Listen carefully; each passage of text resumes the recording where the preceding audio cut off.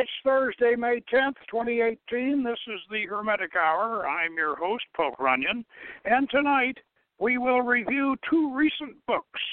Original Magick, 2017, by Dr. Stephen E. Flowers, and Real Magick, 2018, by Dr. Dean Radin. Now, these books don't have much in common. Original Magick deals with the ancient Persian Magi, whereas Real Magick focuses on ESP and those who have special talents and powers. Now, both books are of interest to Hermetic students for different reasons. The ancient Persian Magi have been largely ignored in the present occult revival, and yet their beliefs and practices have had a strong influence on the Renaissance Hermetic and subsequently modern magic.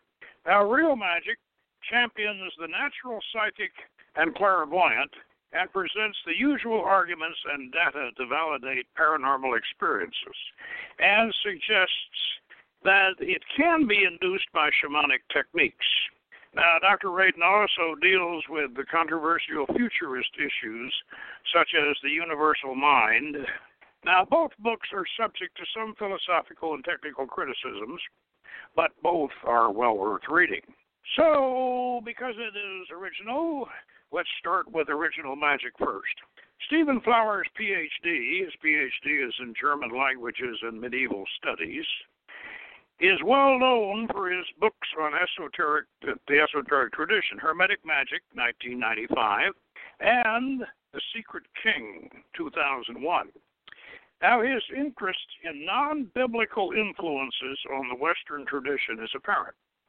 We are all aware of the Zoroastrian influences in our Bible, and we all know the story of the three wise men from the East, the Magi, who came to bless the Christ child. And we know that the ancient Zoroastrian religion of the Parsi people is still alive in Iran and India and in small enclaves worldwide. But Original Magick is the first popular book on Magiism, or Zoroastrian magic. In fact, it is a syllabus of Zoroastrian spiritual practice toward the end of becoming a magus, an outline of a year-long program of study and meditation leading to self-initiation in the tradition. When as such, it is fascinating and informative. But if you are reading to find Zoroastrian influences on our Hermetic and Kabbalistic magic, you will have to dig them out for yourself. Dr. Flowers only points out the Aryan cognates, Nordic and Vedic. He avoids other cultural connections in a reciprocal manner. In other words, the Magi didn't do it to us, we didn't do it to the Magi. He suggests that the Iranian Sabaeans may have influenced the Magians in astrology and talismans. Now, I'm gonna read a little thing in his book about that, if I can find it. I got all these things tagged, but that doesn't mean I can find them that easily. All right, let's see. This is in Muslim Transformations. After the Arabic conquest of Persia in the middle of the 7th century of the Common Era, there was an increased rate of exchange of ideas on all levels between Arabs and Iranian worlds. These are cultures that did not sprout from the same root, as Arabic culture is Semitic and Iranian culture is Indo-European. The Arabs brought some new ideas and practices regarding magic to Iran. But at the same time, Arabic ideas were fundamentally transformed by intimate contact with the Iranian culture and its own deeply rooted traditions of magical practice. Orthodox Islamic thought is just as hostile to sorcery as is Orthodox Zoroastrianism, because some of the philosophical basis of the Mazdian way was lost in the transition from Zoroastrianism to Islam in Iran. We see that more sorcerous ideas regarding magic and astrology crept into the common practice among Muslims. Now this is misleading because he's really talking about Sabaeans in Haran who were descendants of the ancient Babylonians, star worshippers. A good idea of what this looked like can be gleaned from the grimoire known as the Picatrix, which is considered by many to be the mother of all medieval magical grimoires. This was translated into Spanish and Latin from Arabic in the 13th century. The original Arabic title was Gayat al-Hakim, the goal of the wise. Now, that's one reference. Let me see if I can find the other. And a little bit further on, he says, numerology. The study and application of the theory of numbers and number symbolism to philosophical inquiry and to the operation of the magical workings of extreme importance to the Magian tradition. We are met with numerological references at every facet of Mazdian myth and ritual. Again, a whole study could be devoted to this topic. And the Mazdian tradition infused the use of numerical symbolism into many other neighboring religions, and the Mazdian way absorbed this kind of symbolism from others, such as the Egyptians, the Mesopotamians as well. Now, in this case, he's probably referring to the Herenians, whom we call the North Sabaeans, who were as we have discussed many, many times on this program, they were Hermetic, and they were the magicians of the Arabian Nights. Students of Mazdian Magick are invited to make numerological notes and create their own manuals of numerological symbolism and interpret their meaning.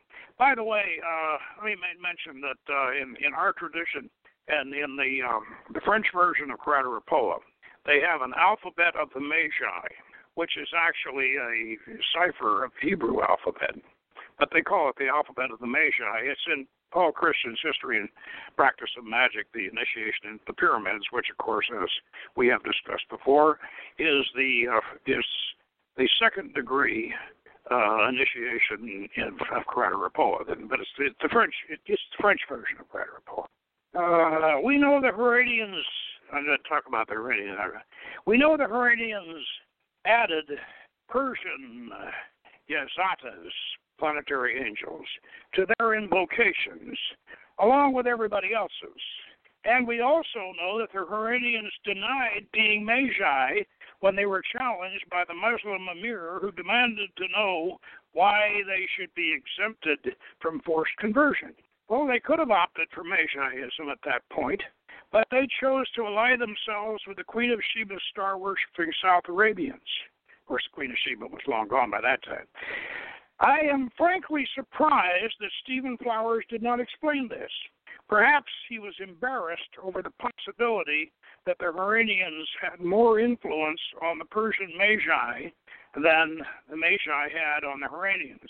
Well, in any case, the influences of the Hermetic tradition are obvious. Our holy guardian angel concept may be derived from the Zoroastrian Pravashis. Here it is of importance to see them as divine sparks that hold a place among the gods and goddesses, among the Yazatas. These are also collectively known as Arda Pravash, holy guardian angels. Each person is accompanied by a guardian angel, which acts as a guide throughout life. Originally, they patrolled the boundaries of the ramparts of heaven, but volunteered to descend to earth and incarnate as human beings, and they then stand by individuals to the end of their days and their incarnations. Ahura Mazda advises Zarathustra to invoke them for help whenever he finds himself in danger. If not for their guardianship, animals and people could not have continued to exist, because the wicked Druj, those of non-existence, would have destroyed them. The Favashi also serve as an ideal for the soul to strive toward and emulate. Ultimately, the individual is reunited with his Farashi and becomes one with it after death. Isn't that a nice concept? And of course, naturally, it probably did influence our Hermetic idea of the. And of course, in Hermetic philosophy, we amplified it by adding two astrological guardian angels that you're born with, and then the Farashi is the one that stays with you through your incarnations. Obviously, the Farashi is clearly related to the Germanic mythology of the Valkyries, Old Norse Valkyrie. The two myths are not identical, but they have so many similarities that it must be said that they share a generic or a historical link. These mythologians either sprang from a common Indo-European source, or else the idea was adopted into the Germanic world from the Iranian tribes with which the Germanic folk often made alliances over the centuries, being as early as the middle of the first millennium before the Christian era. Now, as I said, remember that Dr. Flowers has his degree in Germanic languages and medieval studies. We may now briefly return to the question raised earlier about Aleister Crowley and his assertion that the aim of magic is to gain knowledge and enter into conversation with one's own holy guardian angel. Was he deceiving us with this definition? In the end, I think not. Indeed, the real aim of operative spiritual technologies, or operative theology, is to gain consciousness of and communication with the pre-existing divine component of the individual psyche. And once this link is forged and made permanent, the individual becomes a magician who is both a wise man and a man of power. I would say also a woman of power. This is the essence of original magic. The philosophical idea that God is consciousness, I'm back to my script now. The philosophical idea that God is consciousness and linked to universal consciousness may have originated with the Zoroastrians.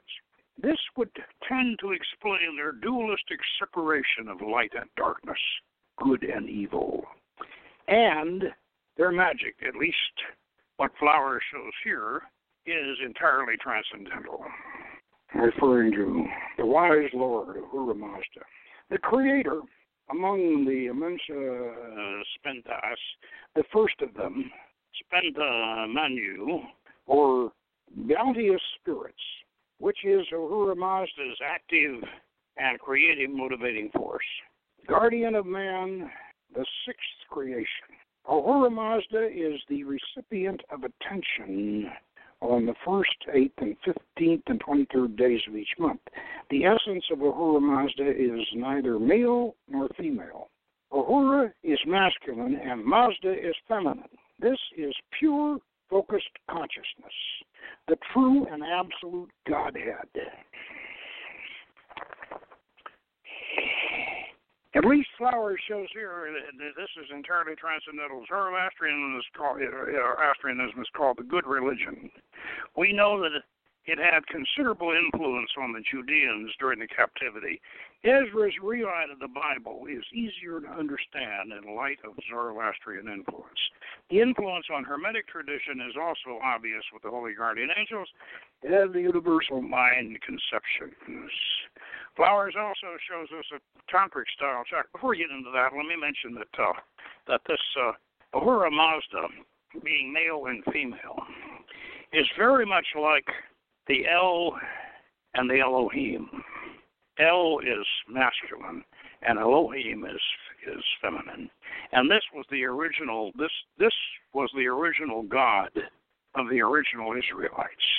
And Ezra, of course, superimposed a YHVH over it, and which is entirely patriarchal, and eliminated the feminine half of the deity, because originally El and Asherat were a combined deity. And of course, as you recall, Jesus, who was in the lowest, believed that the soul was both male and female and was not complete until marriage.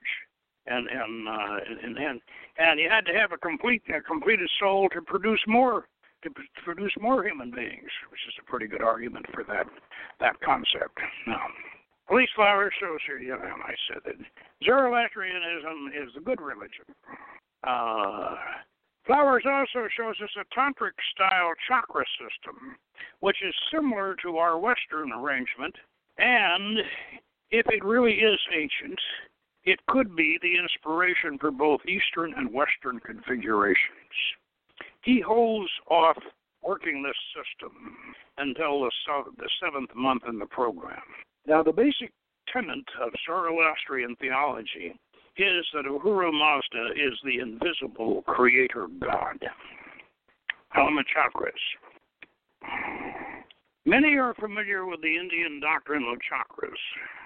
Wheels, which seem to have been an Indo-European teaching with various manifestations in different cultural systems.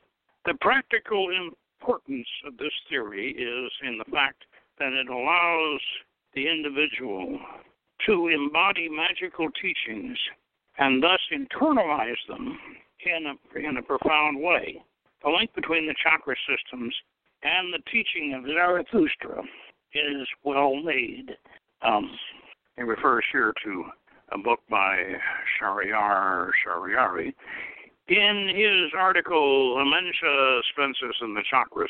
And for the sake of distinction between the Mazdian tradition and that of the Indians, we'll call these centers by the Persian word chakra, wheel, which is cognate with chakra from the Sanskrit. And he's got all 7 of them here, and this is kind of like the Western system, and it has some similarities to the Woodruff system too, in the sense that the sexual chakra is attributed to Mars, which is rather patriarchal, but and in many ways, however, he has, like our Western system, he has Ahura Mazda, the white, is right at the top, like we have Kether up at the top of ours, and so that aspect of it is very Western, and of course remember that Omar Khayyam, who was I don't know whether you call him a Sufi or not, but he was certainly a Persian, and he was the one who delineated the what has become the Western system in the Rubaiyat. Up from Earth's center I rose, and on the throne of Saturn sat, and many a knot unfolded by the road, but not the final knot of human fate. Yeah. The basic tenet of Zoroastrian theology is that Ahura Mazda is the invisible creator god. Both male and female, very much like El of the Elohim, Mithra, you know we were going to get Mithra in here. Mithra is Ahura Mazda's earthly messenger, like Jesus. And like Jesus, he is born on winter solstice. Magick is a mode of communication between humans and the Azantas, and of course they're the angels and the planetary angels, and the angels of the chakras. And that we can communicate at all is testimony to the fact that we are made of similar material and our systems are by nature in tune with one another. It is a basic fact of communication theory that only similar systems can communicate with one another, or they communicate best with one another. A radio receiver will pick up signals sent from a radio transmitter, but it will not be able to pick up and decode signals from a satellite. The Azantas, however, have a universal encoding and decoding system. This communication takes place not only on the basis of information, but also in the realm of events and occurrences. And the symbolic character of magical communication allows for the translation of information into events. Monumental symbols can be transmuted and actual phenomenons or happenings. Now, before we leave Dr. Flowers, let's mention that that Mazdians were very much into astrology, and it's a fair guess to say, and I think Flowers would agree with this, that most of their astrology seems to come from Babylonian star lore, which means that they probably got it from the Sabaeans, and they were very, very much into natal astrology, obviously, because they believed that each human being, was potentially a god, and this concept of becoming more than human.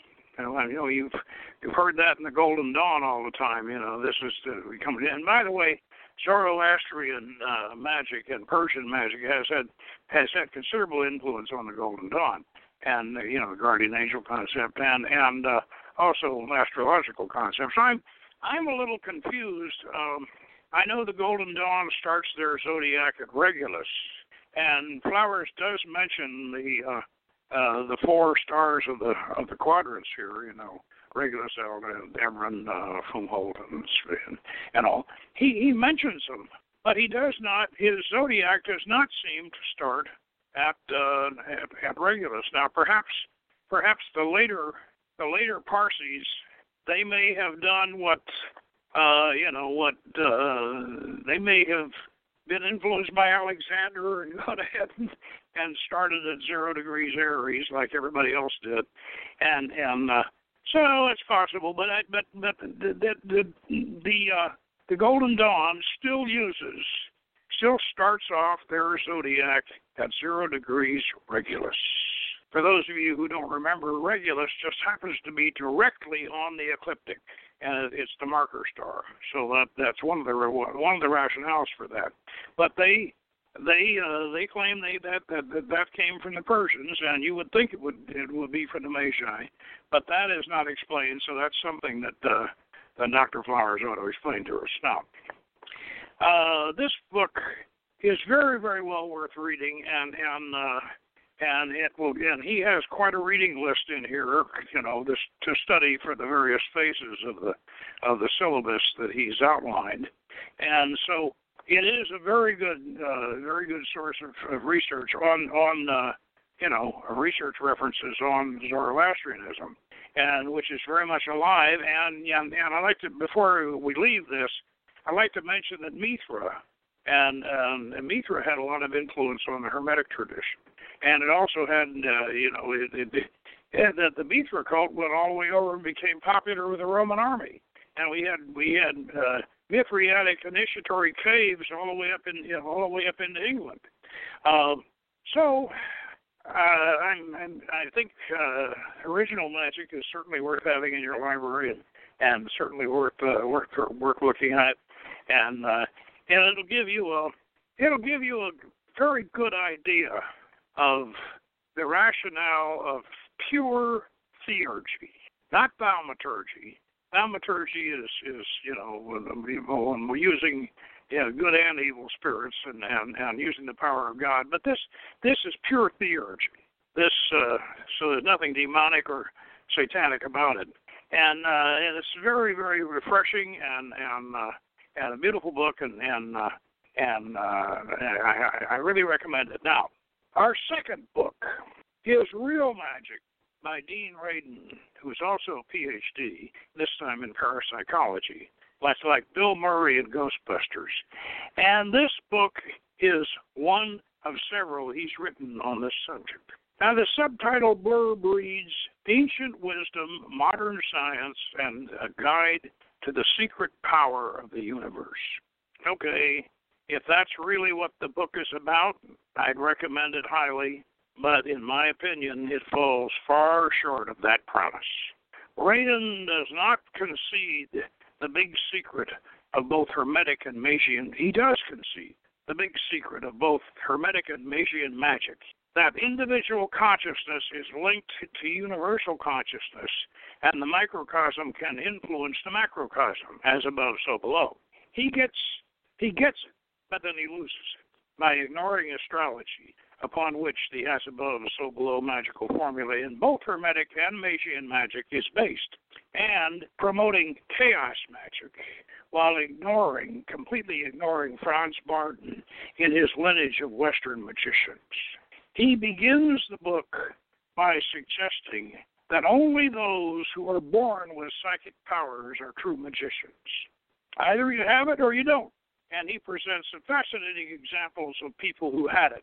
He gives us quite an account of a Catholic priest a few hundred years ago who hundreds of people claim to have seen this man actually levitate, actually, sit in meditation and actually rise up off his chair and levitate. And he cites a book on this individual called The Man Who Could Fly. He also cites a magician in San Francisco area who predicted a number of alien sightings and weather phenomenon and a number of phenomena, and had quite a remarkable success at it. Then he seems to just have complete contempt for ceremonial magicians. I mean, and I'd like to read a few things here from his book so you can get an idea of what he's thinking. The essence of magic boils down to the application of two ordinary mental skills, attention and intention. But the magical outcome is modulated by four factors: belief, imagination, emotion, and clarity. That's basically it. The ceremonial robes, somber settings, black candles, secret handshakes, chanting in ancient languages, sex and drugs are all good theater, which may help in withdrawing the mind from the distractions of the mundane world, but ultimately they're unnecessary.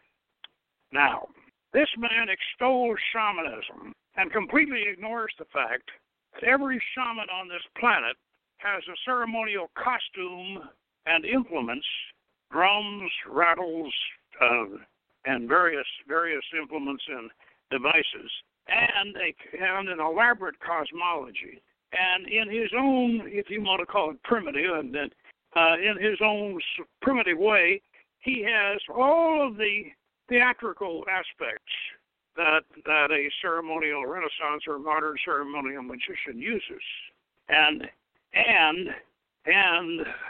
the Renaissance and the modern magician has a cosmology, a map of the cosmos, and a schematic of the cosmos, and so do the shamans. And this Dean Radin is so, he is, well, for one thing, he's not very well read. I'm sure he's well read in his field, but he's not well read in the magical field or in the shamanic field.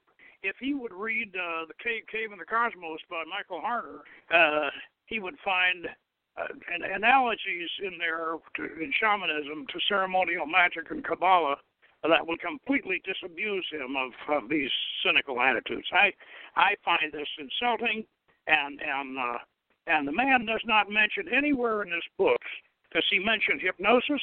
He never even mentions it. He does concede that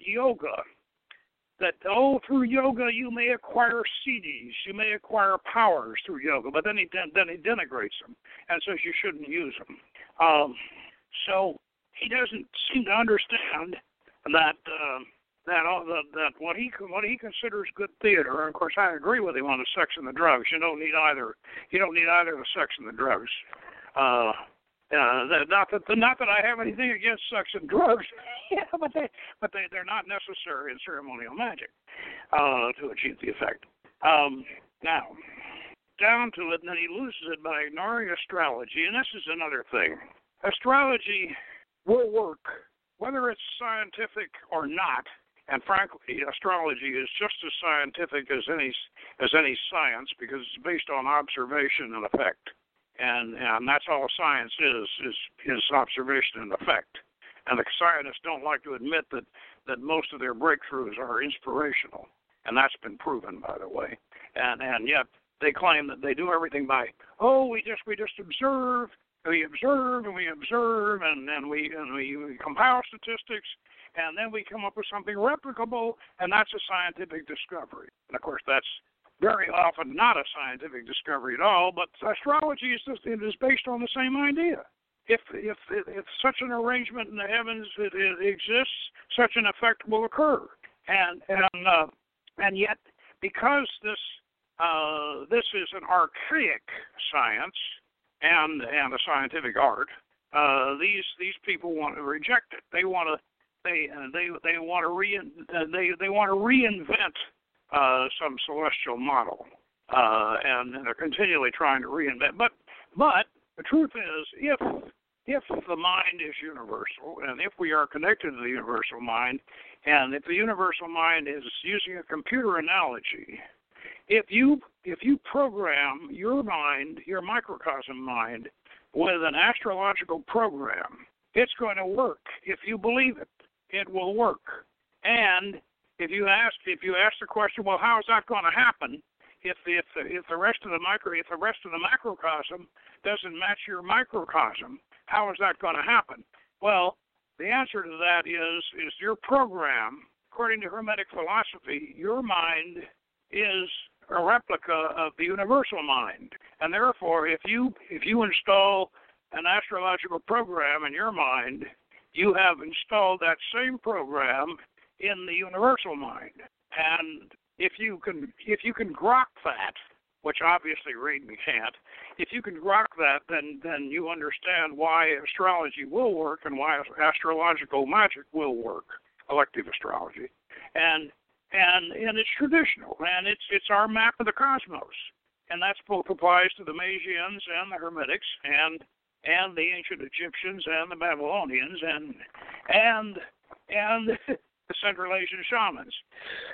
Now, this is upon which the as above, so below magical formula, both Hermetic and Magian magic is based. Now, in promoting chaos magic, which ignores while ignoring Franz Barton in his lineage of Western magicians, Radin begins the book by suggesting that only those who are born with psychic powers are true magicians. Now, he gets around at the end of the book. He finally gets around to discussing this, the formula of universal consciousness, and he agrees with it. But then he completely ignores all the traditional methods that have been developed for programming our microcosm to influence the greater macrocosm. Now, venturing into the futurist domain, he has speculations on telepathy and groupthink that depend upon ego deflation and loss of individuality. He echoes the Eastern mystic platitude that the mind is the enemy and the ego must be destroyed, which has been a concept which has been weaponized by the cultural Marxists as another aspect of dumbing down our society. Now, let me read his conclusion, and then I'll draw some conclusions on that. Where's the alien? We're not going to discover intelligent extraterrestrials, ETs, by scanning the heavens for the alien equivalent to the top 40 pop hits wafting out of Andromeda Galaxy on radio waves. Electromagnetic broadcasts are extremely primitive means of communication. We've been beaming them into the open for only about 50 years, and most communications are now carried digitally underground by fiber optics. Using giant radio telescopes in the hopes of spotting signals from ETs is like trying to talk to star people using smoke signals. It's not impossible, but I wouldn't suggest that you hold your breath waiting for a reply. Imagine an intelligent species a few thousand or a few million years more advanced than us. They are likely to know far more about consciousness and what it can do than what we currently understand. What we crudely call magic, they may understand to an exquisitely fine degree. They won't need physical rockets to traverse the universe. They won't even need science fiction-style warp drive ships, or, for that matter, any ships at all. And if we can already see tiny space-time warps in our little laboratory PSI experiments, then they'd be able to manipulate huge chunks of space-time like slabs of soft butter. They would be able to spy on us, perhaps even embody us from the dark side of distant galaxies far better than we're able to spy on friends and enemies with today's aerial drones. If extraterrestrials are watching, they may well have decided that as a species, we're still basically infants, spending most of our time sleeping, pooping, and crying. We haven't reached out to say hello via humanity's global telepathic mind because we're still enthralled with the cowboy myth of rugged individualism. What other than our planet-sized ego makes us think that the conscious universe of galactic minds would be interested in engaging with infants? Well, frankly, if that doesn't offend you, then you're not my kind of magician, I'll tell you, because this is part of this business of, oh, you've got to kill the mind. The mind is the enemy. You have to overcome your ego. Well, Hermetic magic and Magian magic, as we have seen by what Dr. Flowers is showing us, exalts the ego. You expand the ego. You don't contract it down to nothing. You expand the ego to include the universal mind. And yes, you should help other people who are capable of doing the same thing to be enlightened, to expand and become one with the universal mind of all human minds. Yes, of course. But that doesn't mean that you have to give up your ego. Actually, your ego is your weapon. Your ego is your willpower. Crowley said, "Love is the law, love under will." Yes, love all humans, love all humans, but under will, under your will, and the will is the ego. And that is both the Western and the original Magian concept of attaining this becoming one with your holy guardian angel, becoming more than human.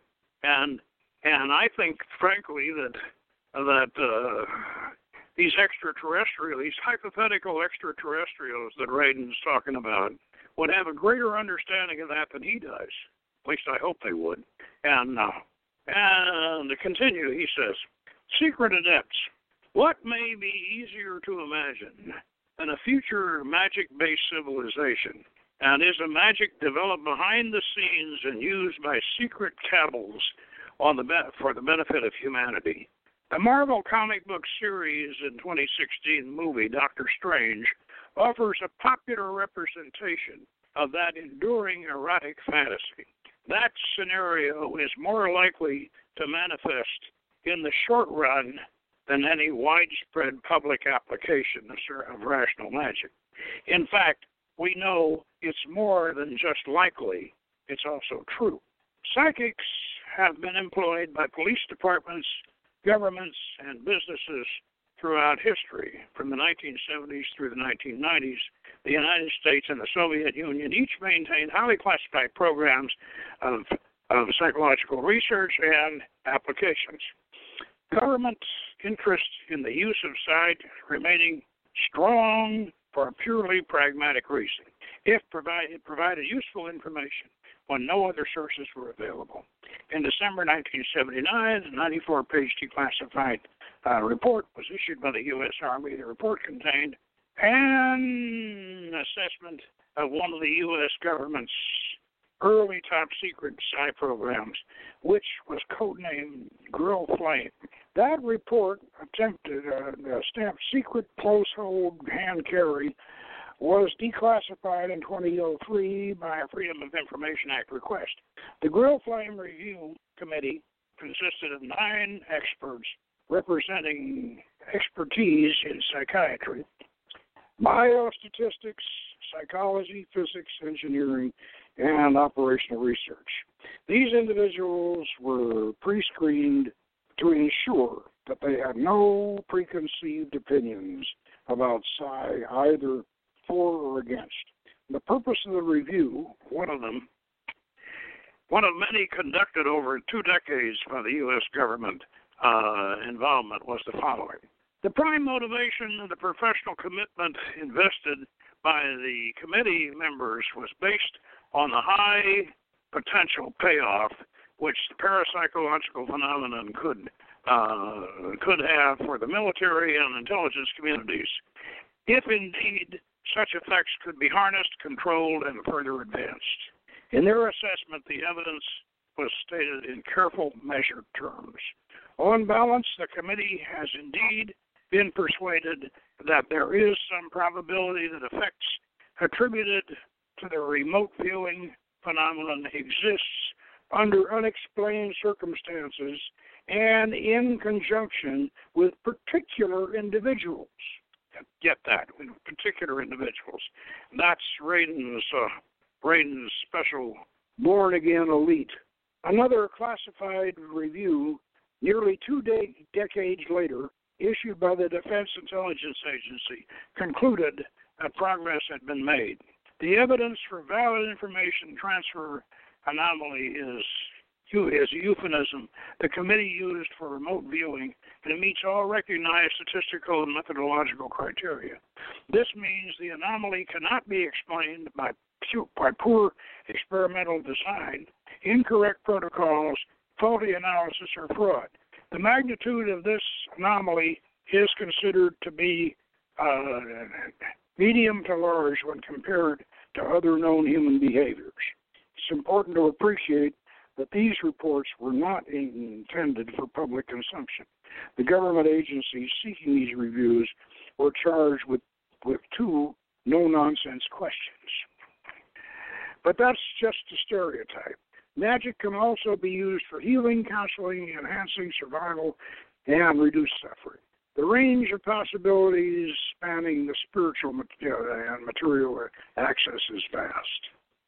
So in the bottom line, many scientific and scholarly disciplines are slowly coming around to the idea that consciousness is far more important than previously imagined. This shift of opinion, combined with the idea that reality is a form of information, provides a renewed appreciation of ancient esoteric legends about magic. Now, why would he say this if he doesn't believe it?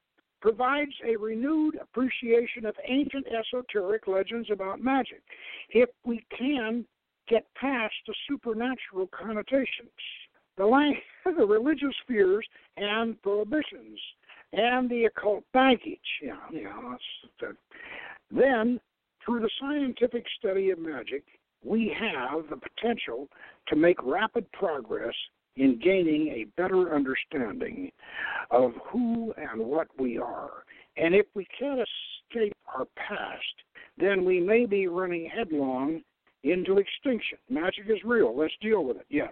Okay. He said, yeah, magic's real. Of course magic's real. But the one big thing that I object to, as you can probably gather from the tone of my review, is that magic is available to any healthy, reasonable, interested human being who really wants to attain it. And quite frankly, Franz Barden, who was a psychic, and very much a psychic and a clairvoyant, he decided that he would teach, or try to teach, ordinary human beings how to acquire these skills and to become magicians, because he said the young men that were killed, mostly men, some women, were killed during World War I. Their ghosts were screaming at him that nobody had ever told them what the other world was like. Now, I don't know whether I thoroughly believe Barton in this respect, because, but no, I do, because if he imagined it, it had some validity and reality. Because nobody